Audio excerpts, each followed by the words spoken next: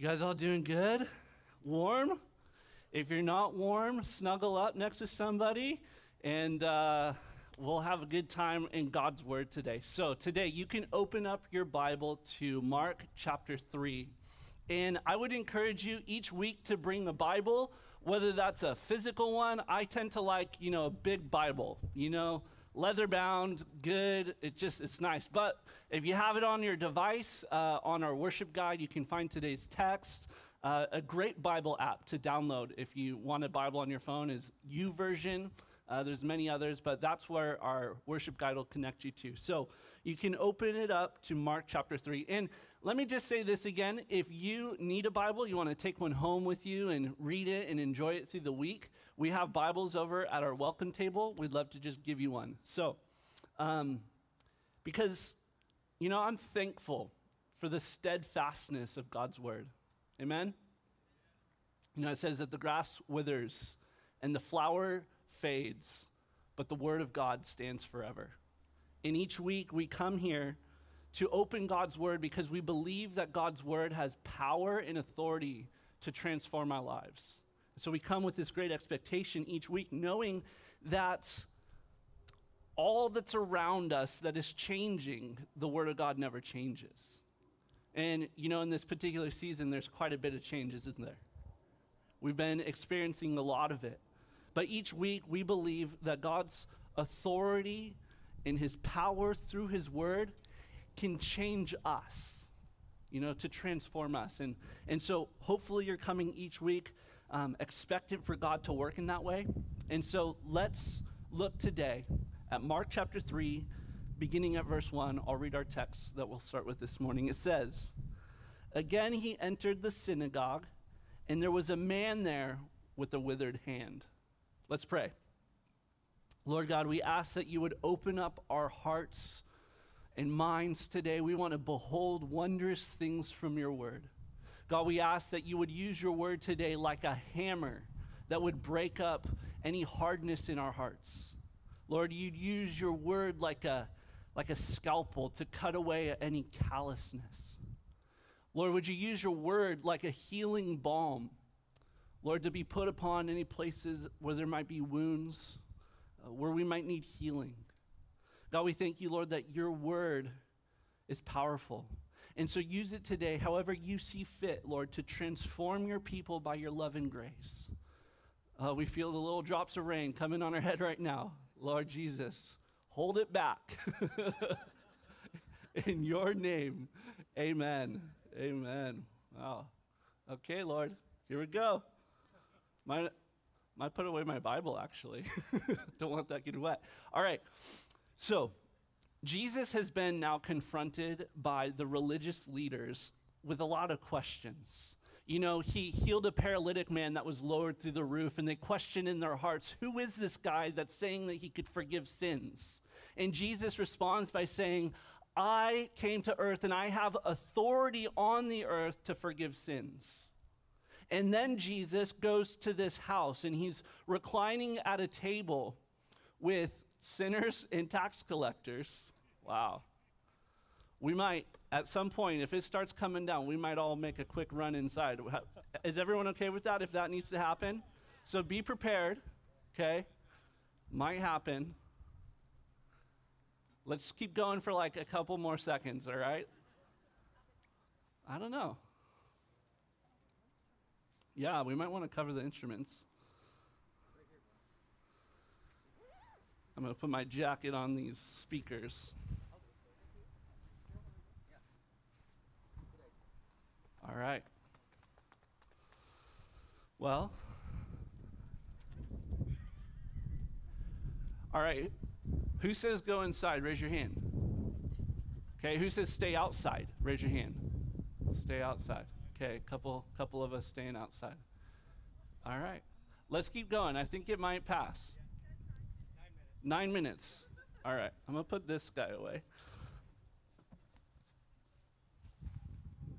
All right. Yeah, that speaker should get covered up. Give us 1 second just to cover things up. Perfect. So sacrificial, Lindsay. Look at that. All right. Perfect. Here we go. All right, little excitement. That's right, Bill. Okay. So, as I was saying, you know that Jesus was with the Pharisees. We know that he was with sinners and tax collectors eating with them, and they said, why is he eating with these people? And Jesus, I remind you, said that he came as a physician for the sick and not for those who are well. And then last week we saw, as Pastor Rob taught, that the disciples were plucking heads of grain, and the Pharisees were saying, why do your disciples not fast like we're fasting? And why are they plucking heads of grain on the Sabbath? Because in their minds, they thought that the disciples were breaking God's law. And so we have all these situations where Jesus is being confronted by the religious leaders, and we're rocking it. Dude, thanks for the encouragement, brother. Here we go. And so Jesus was a preacher, right? He was a preacher that came to proclaim the kingdom of God. And not only as a preacher, but he demonstrated the kingdom of God. And when he did this, it was like flying in the face of the religious systems. They were like, who is this guy? And why is he challenging us in this way? But Jesus enters the synagogue again, which is where the religious leaders, kind of hung out. And it says that he went there, and there was a man with a withered hand. And now the synagogue, it was supposed to be a place where the people of God could come and hear the word of God, and that they could worship and pray to God. And that's what we do when we come here. We come to this place believing that every time we gather, Jesus is here with his power and with his authority. But at that time, when you went to synagogue, it was lacking. There were these religious forms and functions that emptied the people of any sense that God was among them. And when we gather, believing that Jesus is on the throne, that he has authority and power, we come into the church of God expecting that he's going to meet us here, that Jesus has authority and power. Because guys, if we come here on Sundays and we miss that fact that Jesus has authority and power, we're pretty much missing out on church. I kind of think of it like this. If we come to church expecting little of Jesus, we're probably going to get little. But if we come to church expecting much from Jesus, we're going to get a lot. The church is a place where God's manifest presence shows up, where we come and God works and we move and he moves, and we're like, things go down. Things happen when Jesus is in his church. So we don't want to, as a church, especially as this new church that has been planted, we want to plant on such a foundation that is on Jesus' power and authority. We don't want to create rigid forms and functions of religion. We want to create real and authentic relation that first begins with our relationship with Jesus, but then also is relational among one another. I don't want to see this church ever become a place where we just kind of sit and it's like, but that we come expecting that every time God is going to move. And so Jesus enters the synagogue, and look, I think that Jesus went into the synagogue prepared. I said a couple weeks ago that Jesus was always aware of his surroundings. And when Jesus came to the synagogue, he came with the right motives. He came with the right heart. He came being aware of the needs of other people that were around him, so that Jesus could meet those needs. And that's how you and I ought to come to church, where we come to church obviously for ourselves to connect to God, but we also need to come to church with an expectation that we are going to be able to meet the needs of other people around us. That's why we wear name tags, so that we can pray for people by name, that we can encourage people by name, because we want to be known by one another. And so Jesus entered the synagogue prepared in this kind of way, and the religious leaders knew that this is how Jesus was going to come in.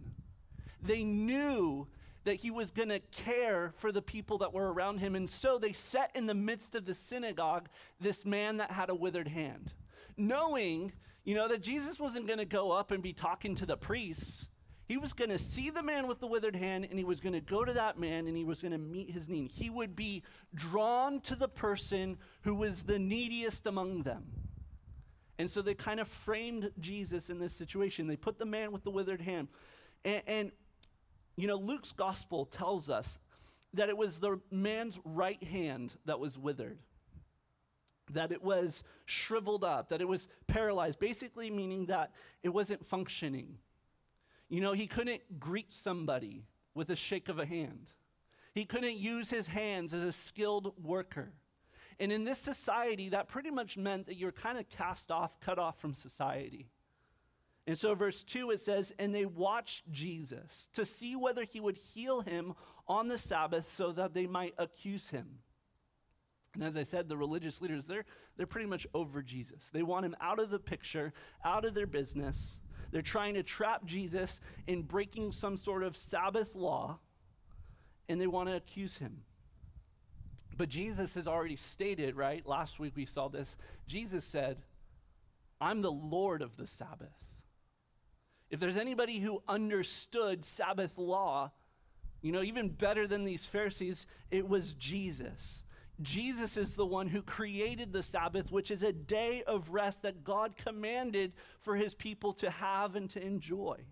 See, but the Pharisees, what they did with the Sabbath law is they added to the law all sorts of stipulations that God never intended for the Sabbath laws to have. And basically what it ended up making the law become was unbearable and really just missing the point. And listen, I think that's pretty characteristic of what religion really does, is it becomes unbearable and it really just misses the whole point. You know, Jesus calls us into something so much more than dead religion. Religion always ends in dead and really just boring hypocrisy. You know, as what Rob said last week, Jesus invites us into something so much better. He invites us into a joyful living faith, not dead religion. And so Jesus, he knew what the religious Pharisees were trying to do. He knew that they were trying to trap him. And again, he's going to confront their ways and expose them. Verse 3, look down in your Bibles, it says, and he said to the man with the withered hand, come here. And he said to them, is it lawful on the Sabbath to do good or to do harm, to save life or to kill? But they were silent. You got to kind of picture this, almost like a movie playing in your mind. You know, Jesus is actually in a gathering somewhat like this, but probably indoors, probably not as cold, but he's in a gathering at the synagogue, and the Pharisees are questioning him, and they're all watching to see what he's going to do, and he calls this man with the withered hand and says, come up here and stand next to me. And the man gets up, and he stands next to Jesus, and he begins to ask these Pharisees this question. He begins to ask them to really just show them what the law was all about. Because what the Pharisees had done was they added all sorts of stipulations to God's law on the Sabbath. For instance, according to rabbinic tradition, it was said that you could keep an injury from getting worse, but you couldn't make it better. So for example, if you got a cut, you could stop the bleeding, but you couldn't put on a bandage or any ointment. Or if you broke an arm, you could splint it, but you couldn't reset it. You know, you had to kind of have your arm dangling there until Sabbath was over in the evening, and then you could reset your arm. You couldn't do any work according to their traditions that would apply. And isn't this just quite ridiculous? You know, Jesus asked this question in order to expose the meaningless points of their laws and to show them the true purpose of the Sabbath. Jesus is essentially saying this: I want to do good on the Sabbath, and you want to do harm. I want to save life on the Sabbath, and you want to kill me. And the answer is really obvious to this question. He asks them, is it lawful on the Sabbath to do good or to do harm, to save life or to kill? But what's even more obvious in this story is the hardness of the religious leaders' hearts. It says in verse 5 that they were silent. He asked them this question, and they were in this silence because here's the thing.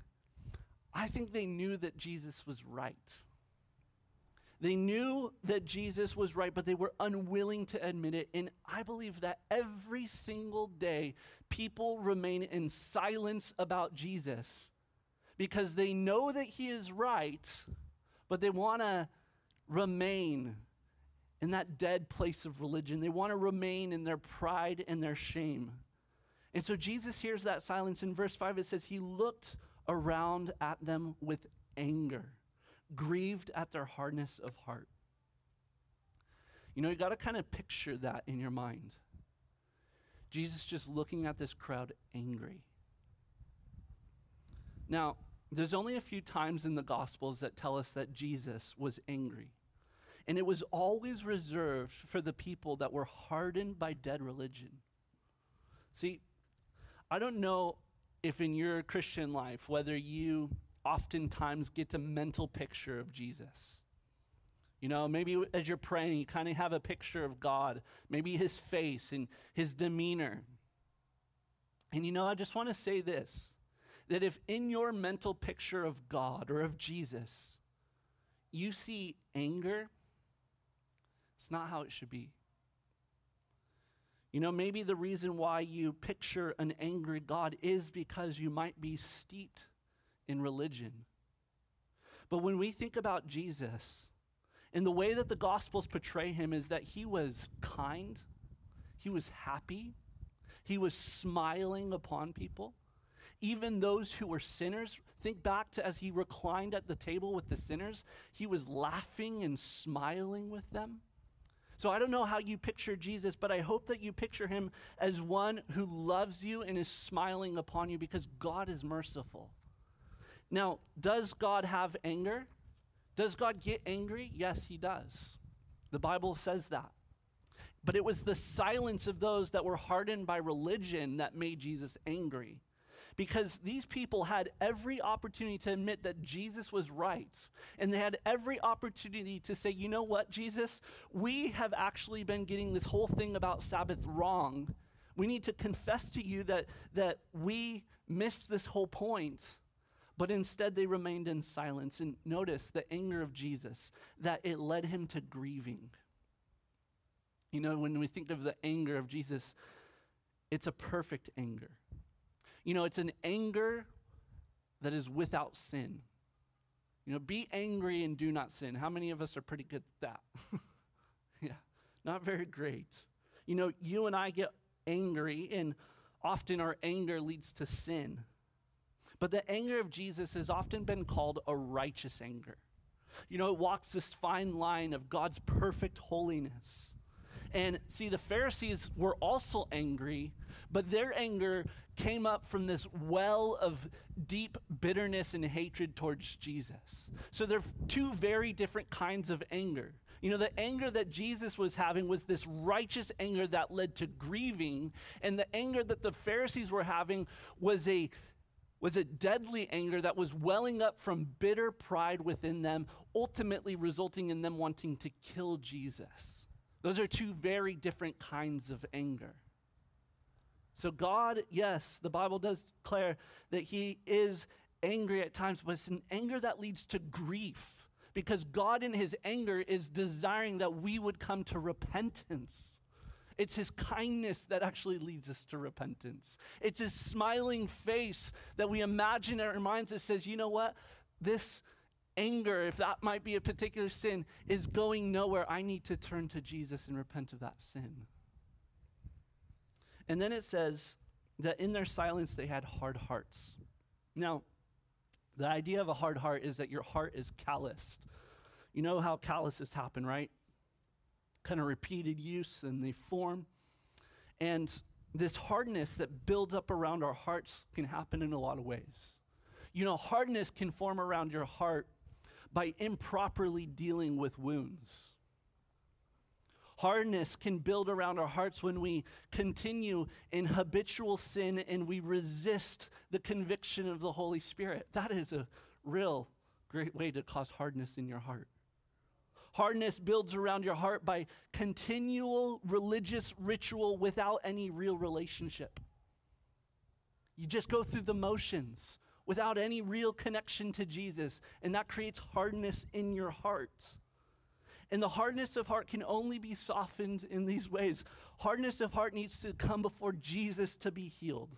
When we yield in our spirits to the conviction of the Holy Spirit and we confess and repent sin.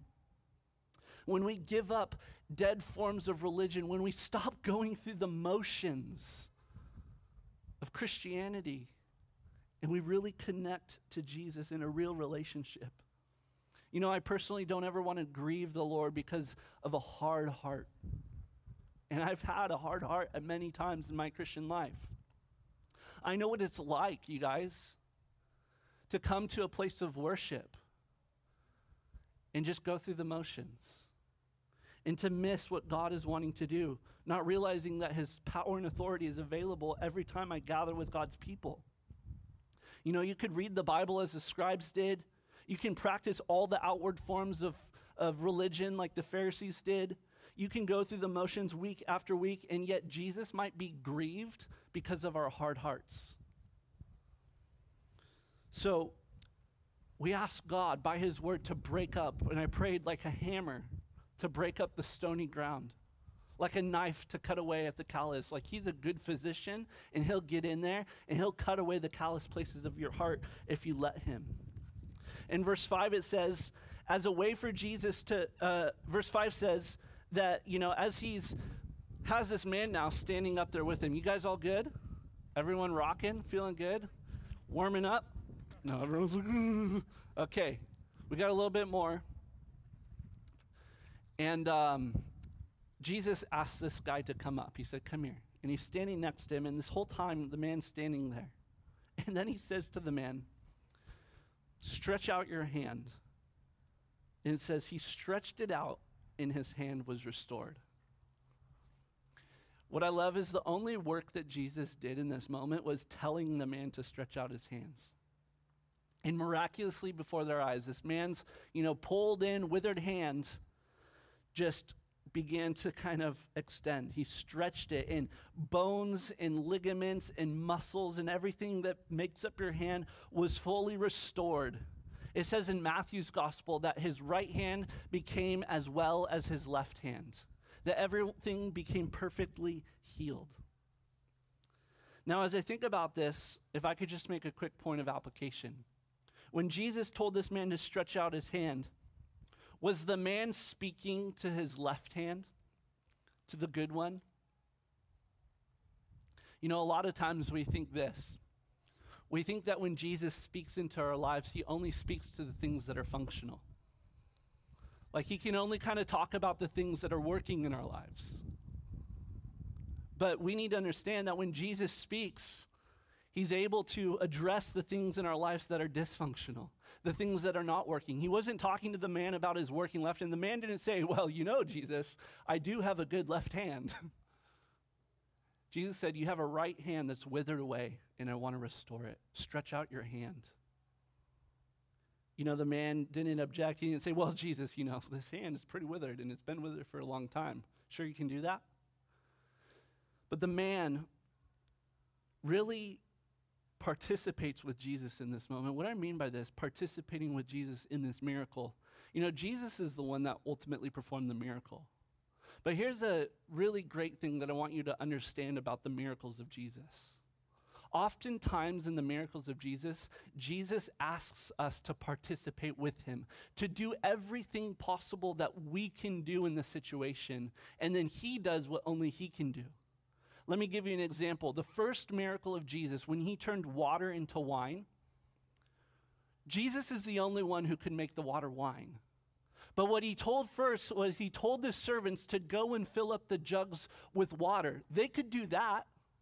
The servants could go and they could gather up the water and set it before Jesus. They could do all of that part. They could do the possible. But it was only Jesus who could do the impossible. Only he could do the miraculous of turning water into wine, and Jesus did that.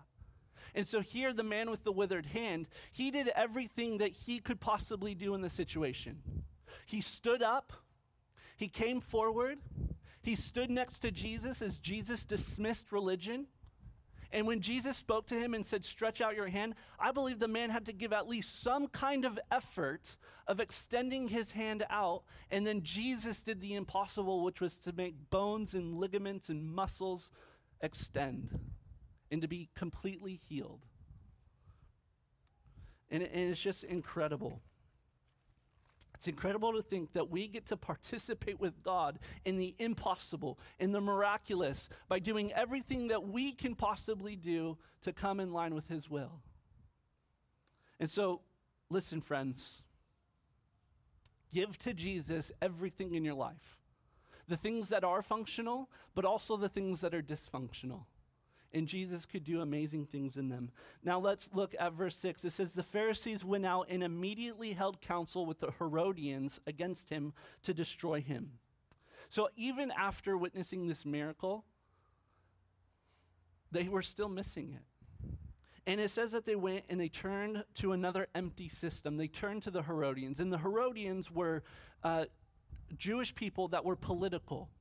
They had become sympathetic with Rome, and they supported Rome. And the Pharisees and the Herodians were historical enemies. They hated each other. But when the Pharisees realized that they couldn't trap Jesus by their religious law, they turned to the Herodians to see if they might be able to trap Jesus by political law. And let me just tell you, if there's two things to this day that have that really just go counter to the kingdom of God, and can't either represent Jesus or destroy Jesus, it's religion and politics. Religion can't contain Jesus. Politics can't contain Jesus. The kingdom of God is so much more beyond those things. And so verse 7 and 8, it says, Jesus withdrew to his disciples to the sea, and a great crowd followed from Galilee and Judea and Jerusalem and Idumea and from beyond the Jordan and from around Tyre and Sidon. And when the great crowd heard all that he was doing, they came to him. So Jesus says, let's go, guys. We're going to the beach. I love that about Jesus. Just like, come on, we're going surfing. Let's go to the beach, guys. Maybe not surfing, but let's go. We're going to go. We're going to get away from this religious system. We're going to get away from these things. We're going to go to the beach. And it says crowds swarmed about him. Mark notes the different places where they came from, which is basically to say this. They came from the north, the south, the east, and the west. They came from every single direction to be with Jesus.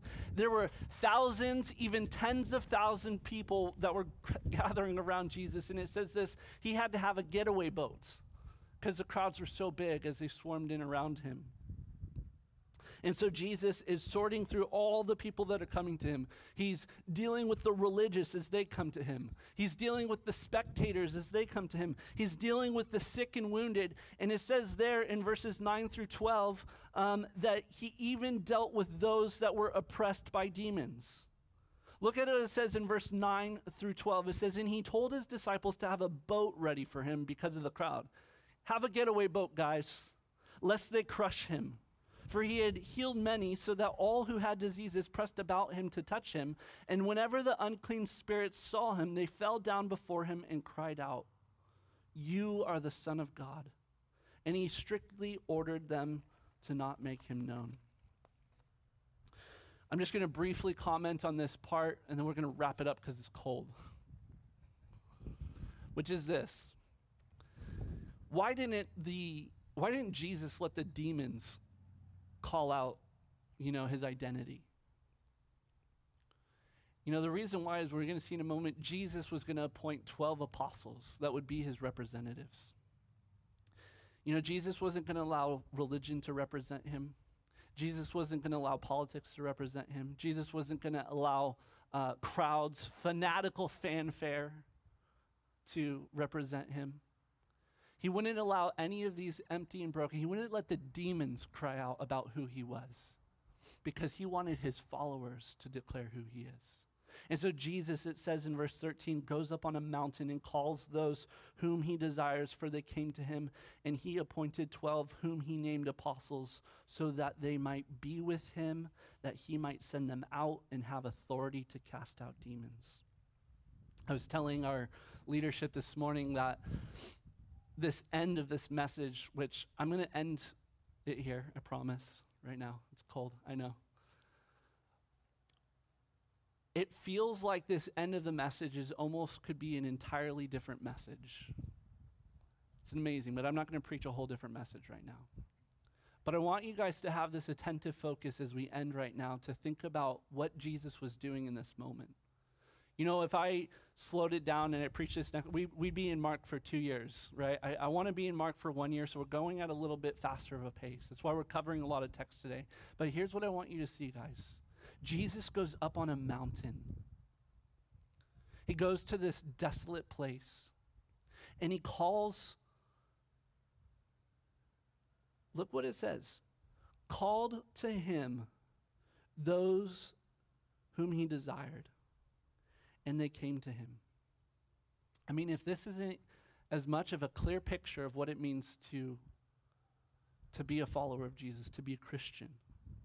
You know, track with me. Jesus went up on this mountain, and significant things take place on mountains in the Bible. And here is going to be one of the most significant moments for these men's lives, is that he's not going to choose his leadership to turn the whole world upside down, as it says in Acts. He wasn't going to choose these trained religious people. He wasn't going to use politicians. He wasn't going to use these wavering fanatics just wanting a healing from Jesus. He was going to use followers. He was going to use apostles, sent ones, ambassadors, whom he chose. And look at the details of what it gives it. It says that Jesus called these people. There has to be the aspect in our Christianity that we have been called by Jesus.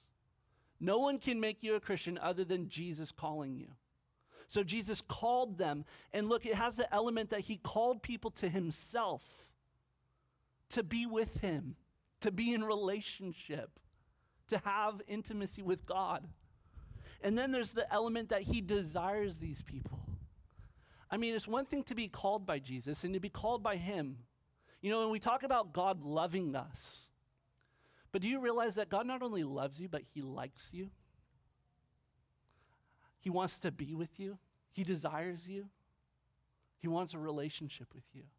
So they were called to him, and they were called because he desired them. And then the last thing is that they came to him.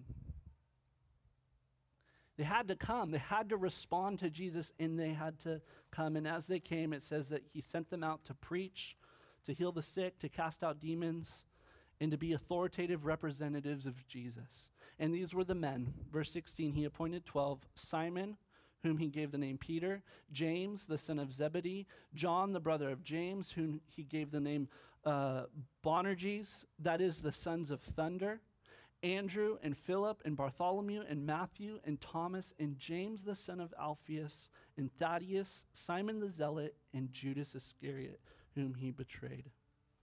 In coming weeks, we'll talk more about who these guys are and how they transform the world. But as we close now in prayer, let me just pray, and then I want to give an invitation into real relationship with Jesus. Lord God, thank you so much for this morning. Thank you for your people who came expectant today, this morning. Even looking at the weather reports and said, I want to go to church because I believe that at church I'm going to hear the word of God. I'm going to come in contact with the power and authority of Jesus. I'm going to be stirred up in my spirit, maybe even convicted. The word might break up some hard places. Thank you, Lord, that today people have come because they want to respond to you, Jesus. You call, and we answer. So, Lord, we come to you today. We ask in Jesus' name, amen. Amen. You know, as we were listening to the word of God today and being stirred up by what he's spoken to us, we don't want to be like the Pharisees, where we just sit in silence. We're going to worship now. We're going to lift our voices in praise to God because he's worthy of it. Amen. But I want to encourage anyone here today. You know, if If today, maybe perhaps you want to receive Jesus, you've sensed that he has called you, that he loves you, that he desires you, but you have not come to him. And today you've heard his word and you've heard his call and you're saying, I want to come to Jesus. I want to have a real relationship with him. I'm going to ask you to do something. I'm going to ask you to participate in the impossible with God. You have to participate in the miraculous. And the miraculous, the biggest miracle that could ever happen is for you to have your life transformed, to go from dead to life, to go from sinner to saved, to become a redeemed child of God. You have to participate in that. You have to respond to the call of God. God has authority and power. He is sovereign. He loves you. He calls you, but you have to respond to that call. And today I want to give you an opportunity to respond. And just like the man with the withered hand was told by Jesus to stand up and to come to him and to stretch out that withered hand, and he stretched it out and it was restored. How simple would it be for you today to respond to what the Spirit of God is speaking to you, to take your hand and to stretch it out into the sky and say, Jesus, I want to have a real relationship with you. I want to bring the real me to the real Jesus. And so in this moment, we don't have to close our eyes. We don't have to do any weird forms of funky religion. We don't have to have music playing behind me. We can just have a simple, honest to God realization, I need Jesus. And if you say that, I need Jesus, just raise that hand over your head, and I'll know to pray for you. I see you right over there, those two. Praise the Lord. Amen. See you back there. See you. Amen. Yes. Amen. Amen. Now, just with our hands stretched, if this is to receive Jesus for the first time, certainly raise your hand over your head. If this is also to say, I want hardness of heart to be broken up, I want the callous places to be mended, you can also raise your hand and let's pray together. Lord Jesus, we not only offer to you the things in our lives that are functioning, but the things in our lives that are dysfunctional. And Lord, we know that we have sinned against the God of heaven, but we thank you, Jesus, that you came and you died on a cross and you rose from the dead 3 days later so that we could have newness of life in you. For those who raise their hand to receive you, Jesus, as their Lord and Savior and friend, I pray right now, Jesus, smile upon them. Show them your mercy and your love. Transform them today from death to life. Lord, we love you. We thank you. It's in your name we pray. Amen. Amen.